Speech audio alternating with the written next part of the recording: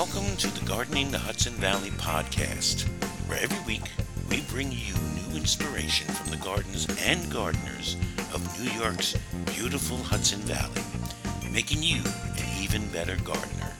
And now, here's your host, Marie Iannotti.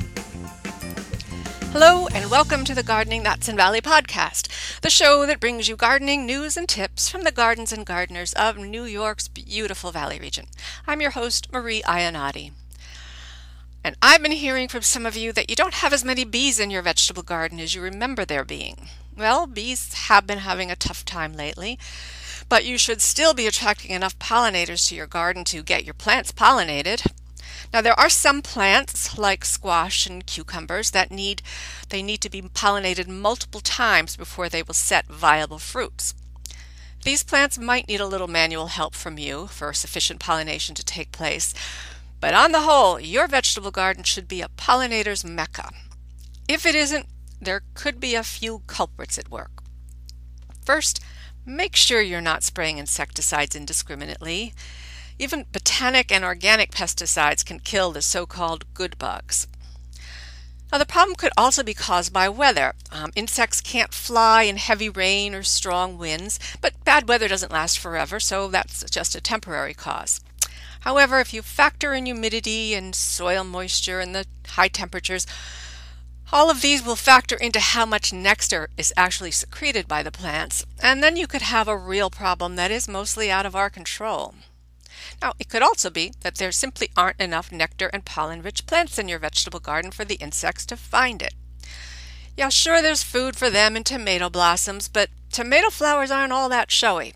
And if you want your vegetable garden to be buzzing, tuck some showy flowers in there. This is something we can control. And it's not just any flowers, because a lot of the currently popular flowers have been bred to appeal to gardeners, not bees. They have bigger flowers, or they have disease resistance, or they're just a really nice buttery shade of yellow. Those features can often come at a price. We've all probably noticed how scent has just about disappeared from garden flowers these days as they make them bigger and better and bloom longer.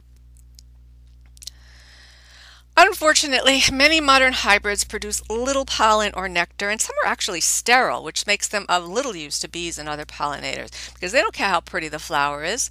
Bees need nectar for its sugar, which is their main source of energy, and they also need the proteins and fats that's provided by pollen. So, which flowers are the right flowers? Well, ideally, you'd have a variety of flowers blooming throughout the growing season to keep the pollinating insects well fed and happy to stick around your garden. Now, the flowers don't all have to be in your vegetable garden. Nearby borders will attract them to the general vicinity, but you don't want them to hop over the vegetables, so a few clumps should definitely be included with the vegetables. Start your selection by sifting through native plants and heirloom flowers and choosing flowers that you know will grow well in our area. Things like salvias, asters, black-eyed Susans, and sedums would fit the bill nicely, because research suggests that native plants are 4 times more attractive to native bees than introduced flowers. 4 times more attractive. However, heirloom varieties of herbs and perennials can also provide good foraging, so don't overlook them totally. Now, some garden plants that do still offer enough pollen and nectar to be useful include things like zinnias, lavender, hyssop, globe thistle. I have a longer list on the website if you want to include some other than natives, some of your more popular garden flowers in the vegetable garden also.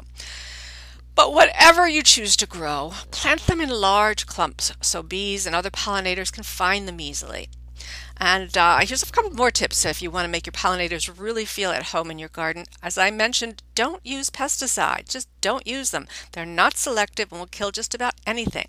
If you absolutely must use a pesticide, start with the least toxic one first. And here's an idea. Follow the label instructions to the letter. More is not better.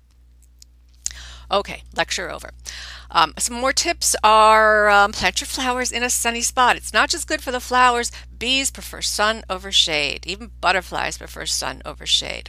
Also provide some type of a windbreak so your pollinators aren't being tossed about when they come to visit. And you go for color. Don't be shy. Bees use their color vision to help them find food. They're particularly attracted to flowers that are in the blue, purple, violet range, but also white and yellow. And mix up the flower shapes because bees have different tongue lengths, so different bees will feed on differently shaped flowers. There are over 4,000 species of bees in North America. Of course, they're not all here in the Hudson Valley, and we can't please them all, but hey, we could try. Now, if you want to find out more about the plight of bees and how to garden to attract them, a really good place to start is your local chapter of the Xerces Society. Gosh, I hope I'm not slaughtering that. Xerces Society. I'll have a link to that in the write-up for today's podcast, or you can just do a search on Google. Just don't pronounce it. Write it. Xerces.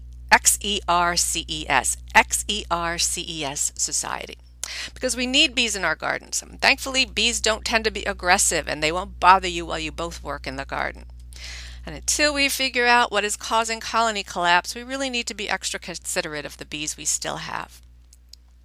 That brings us to the end of this podcast. If you've missed any of it and you want to find the list of plants, you can find all of that on the write-up on the website at www.gardeninghudsonvalley.com.